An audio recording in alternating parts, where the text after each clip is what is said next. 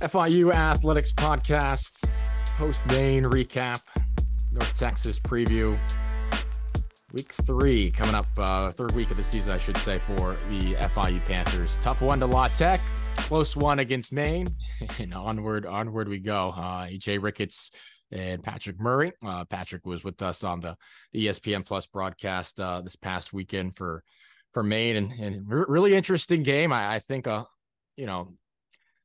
lot of fans may be inclined to just take a look at the scoreline and have their thoughts based on the 2-point win. But, we're coming at this from an FIU perspective as well. But, the first thing I think of after this win, Patrick, is really Kewan Jenkins' performance.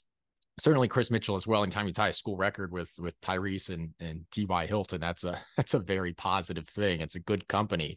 But for Kewan and his first start, to nearly throw for 300 yards. I don't really care who the opponent is, whether it's a Power 5 program or an FCS. I think whatever the competition is, to go for nearly 300 and in your first collegiate start, that's something you can take a lot from, and we'll get more into how rare that's been through the last few years, or how significant.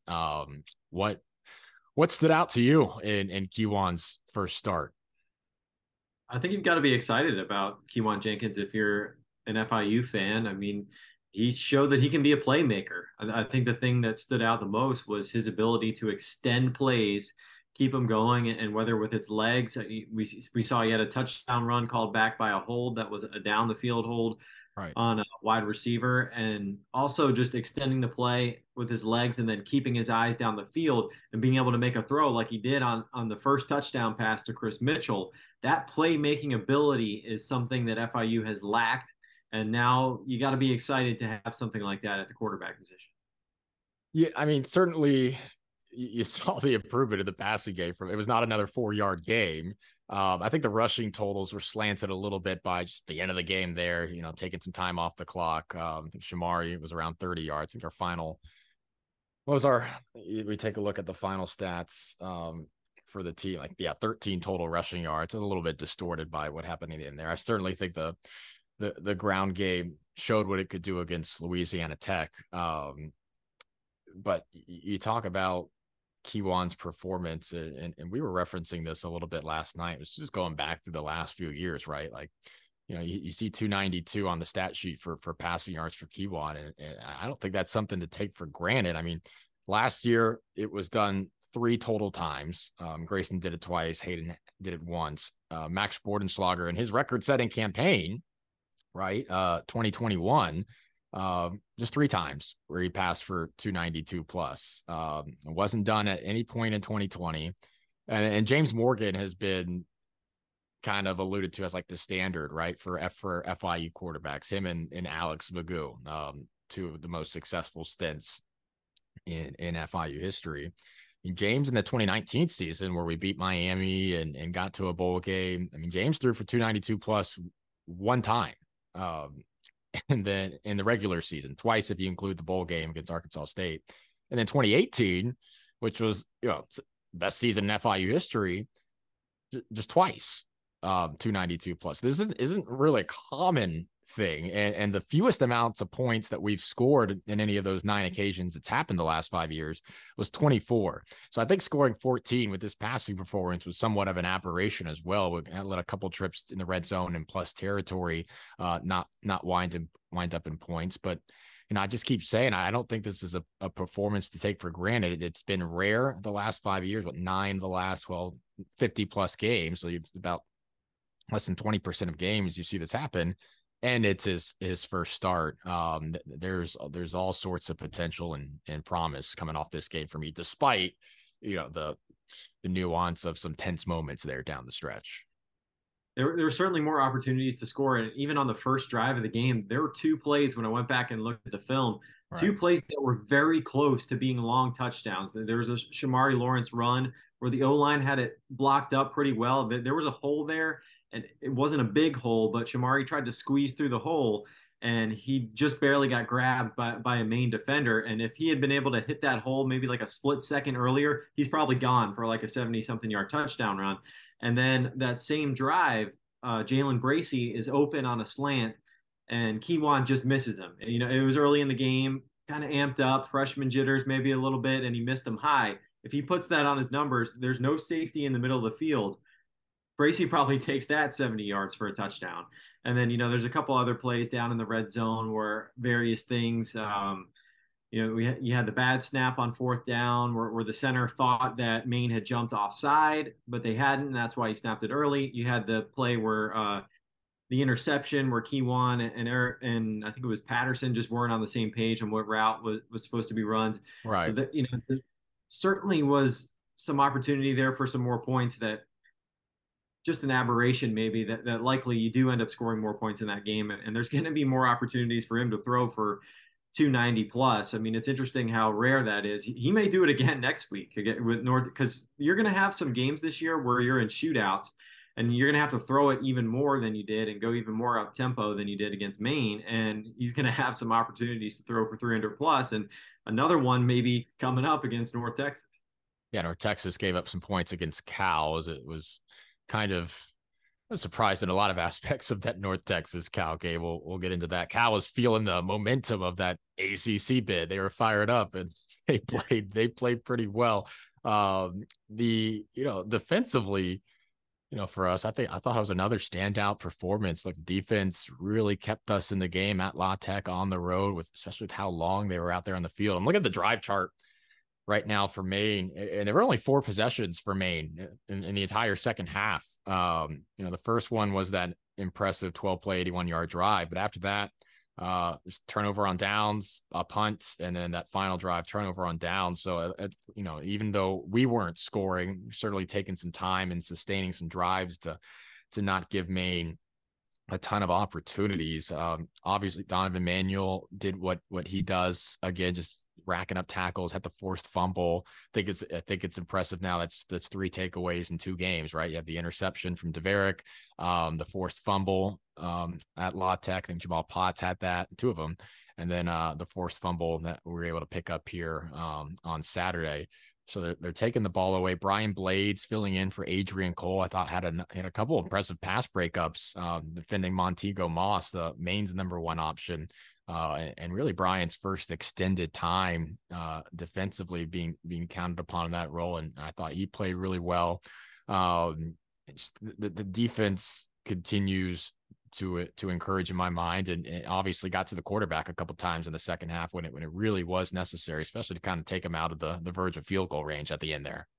Yeah, the defense did what it needed to do. I mean, they gave up some drives where Maine was able to move the ball, but once they got down near the 30-yard line, they kind of put up a fence there and said, you know, this is it, and got those pressures late in the game when they really needed it to push Maine back out of the red zone area. And yeah, defense. I think the defense is going to be good enough to keep FIU in games, and then the offense is going to get there. And Donovan Manuel was fantastic. I thought Jovan DeWitt had some really nice pressures dialed up with him as well. Like, not even blitzes, but like simulated pressures where you're only rushing 4, but then he had them designed where he gets Donovan Manuel matched up on a guard in space. And you take that matchup anytime with Manuel's quickness and agility to get around those guards. And I think he's going to be a weapon to use in those situations when you need to get after the passer. And yeah, some encouraging things from the secondary. Deverick Daniel, I thought, had another really good game. And I think this FIU defense is going to be good enough to keep things close just about every week.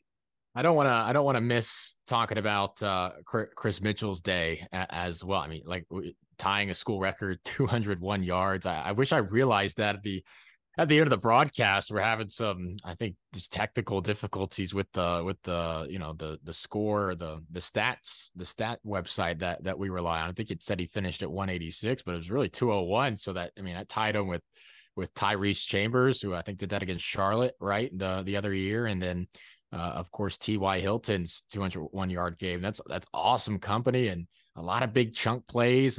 it wasn't just all busted coverage. That first touchdown in front of the student section, which was awesome, by the way. Place got loud. I mean, it almost was felt like a 50-50 ball, but it was perfectly placed.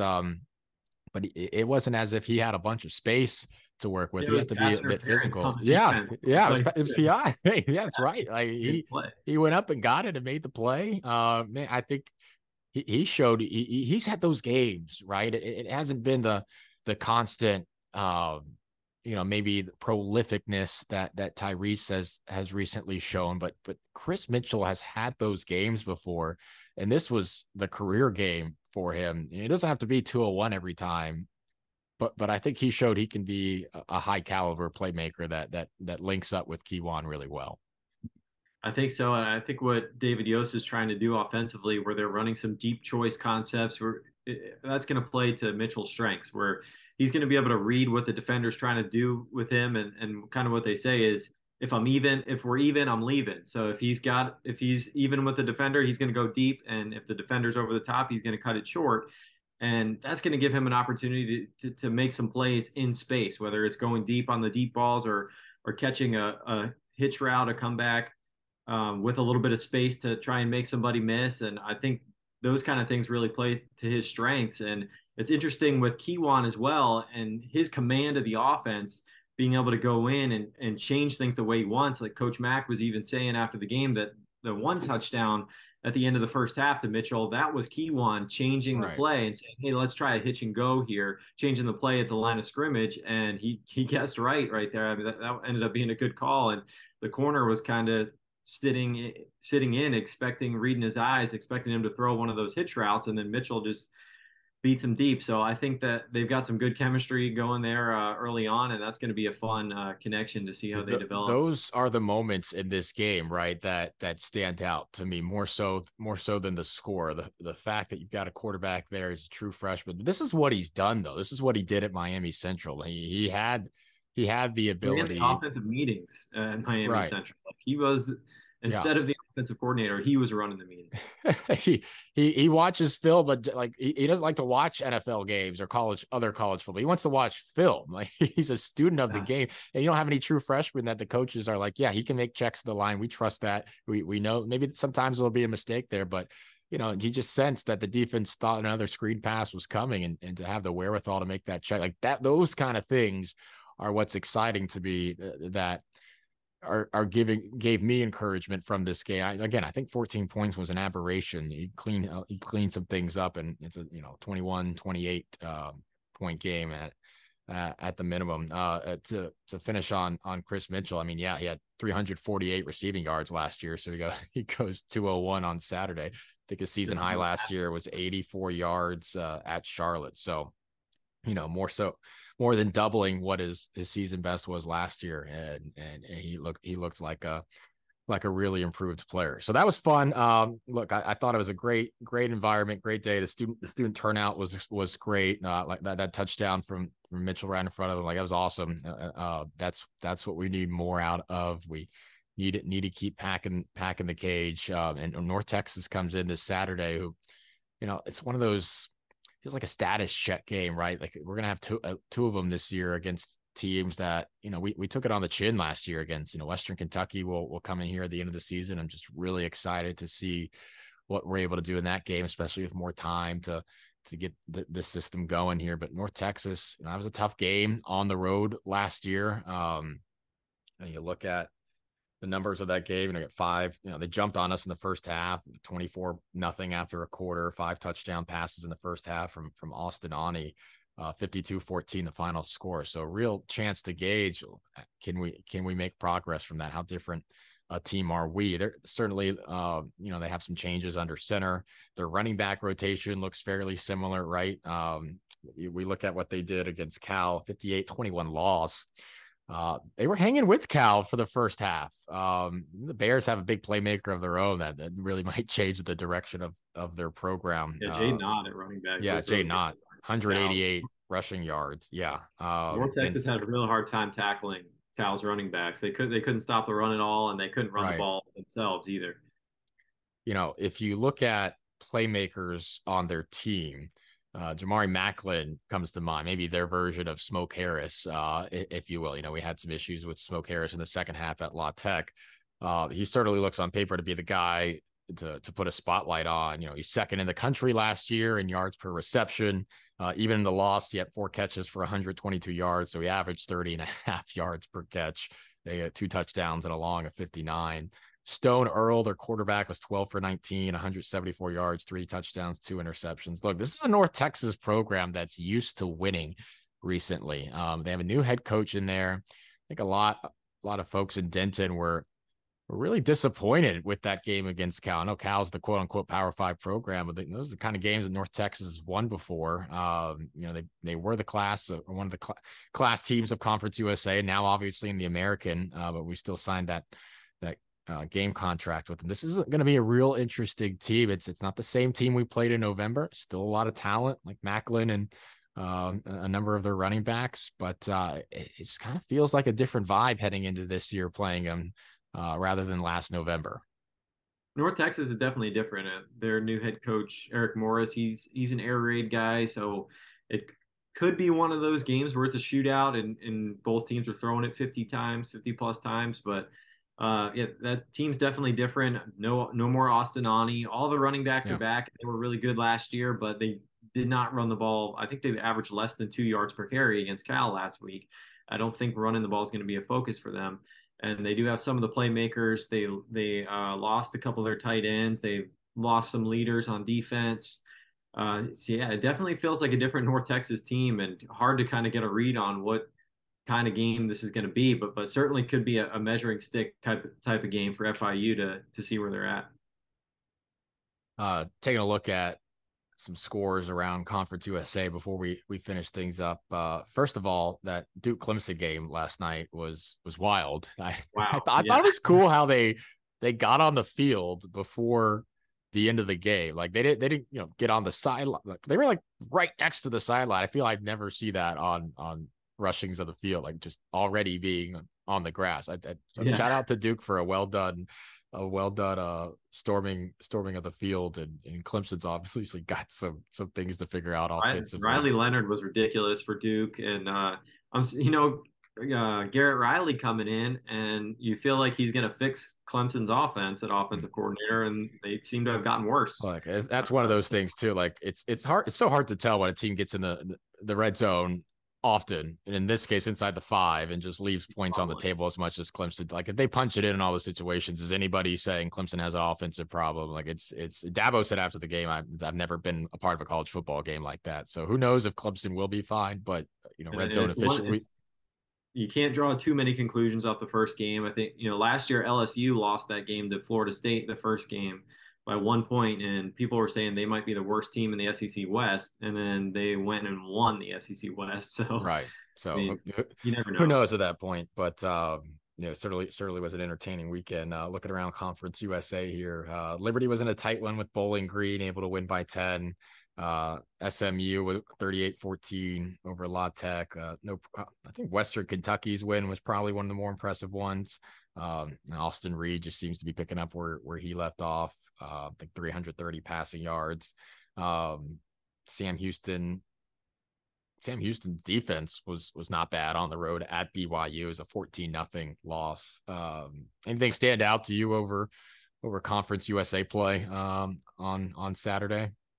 Western Kentucky looks like they're going to be the favorite. I think everybody thought that coming in, and they certainly look every bit as good this year as they were last year. And Jacksonville State, I feel like, has been kind of surprising. They blew out ETSU, and you say, well, okay, it's an FCS team, but Jacksonville State was an FCS team last year, and then they got that win at UTEP in week 0. So I think they've been better than expected. I think Western Kentucky is right up there at the top, and then I think there's a pack below that. It's going to be hard to tell who's going to step up and be the number 2 team there, if anybody can step up and knock off Western Kentucky. Western, very talented team, very talented quarterback. But it's hopefully be a fun one here when we play them on senior nights. And again, a good gauge of progress from one year to the next. That starts here on on Saturday against North Texas. To me, I don't know if you would expect a similar kind of performance numbers wise from Kiwan. It's a step up, obviously defensively from a Maine team to North Texas, but man, he showed a lot of ability, that evasiveness in the backfield. He certainly won a little bit more from the rushing game. Again, the numbers were thwarted a little bit in the end, but Kiwan was running backwards a bunch of yards to waste time off the clock. So it wasn't really 13 rushing yards. I think you got to give Maine credit too, especially on defense. I thought those guys were good and they played tough.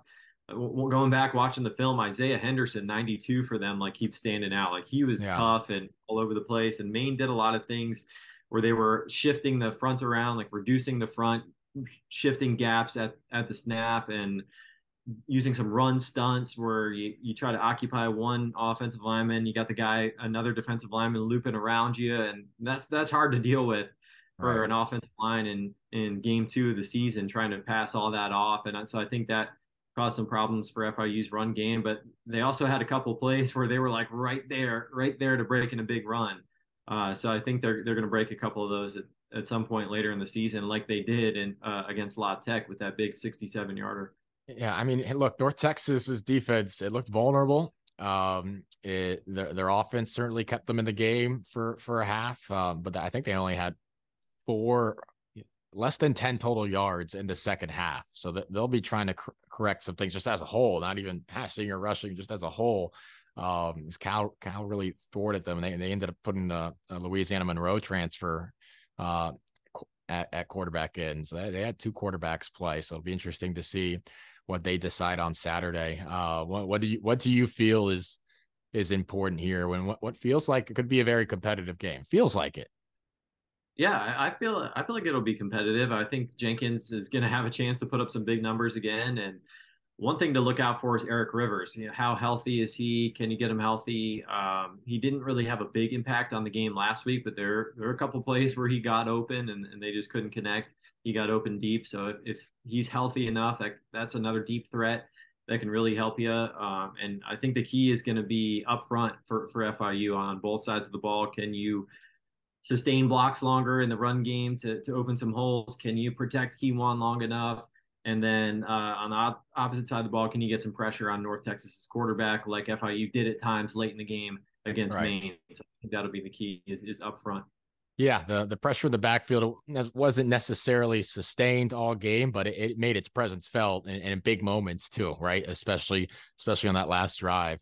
George Rod, Alex Nobles, some big plays defensively to harass Derek Robertson over the course of the game. So just excited to see if we can get the offense rolling and finish out some drives. I think, again, 14 points to me was an aberration. We've only seen less than 20% of the time a quarterback over the last 5 years throw for 292 plus. And Kiwan comes in his first start and does that. So despite the scoreline, I really do think this is the FIU Athletics Podcast. I'm not going to just roast our guys, right? But I really am not trying to be Homer and feeling that there are some positive things and some reasons to feel encouraged, even though it was a 2-point win. There's some really good things from Kiwan. Saturday, 6:30 Eastern kickoff. We'll have Jonathan Cyprian, former all-conference guy here at FIU, an NFL veteran as well. He'll be in the broadcast booth with me. Corey Brooks and Natalie Wooden on the 11:40 a.m. Pregame show that'll start at 6. Patrick, you're off to USF this weekend, right? Got a call of that game. Who's USF playing? Yeah, they're playing Florida A&M. So I'll see the Rattlers, the Bulls. Alex Golesh is home game as the Bulls head coach. So it should be fun. Yeah, have fun with that one. We tuned into that. And then FIU North Texas 6:30. So we'll see if we can make it back-to-back wins at the Cage before heading up to UConn. And it's not in Stores, Hartford, right? East Hartford, where the stadium is at. I'll have to do my own. I'll have to finish off the prep. But the focus is UNT first. Then we'll look at UConn stuff. But no one game at a time. That's right. All right, another episode of the FIU Athletics Podcast. Patrick, appreciate it, man. Yeah, thanks for having me on, AJ.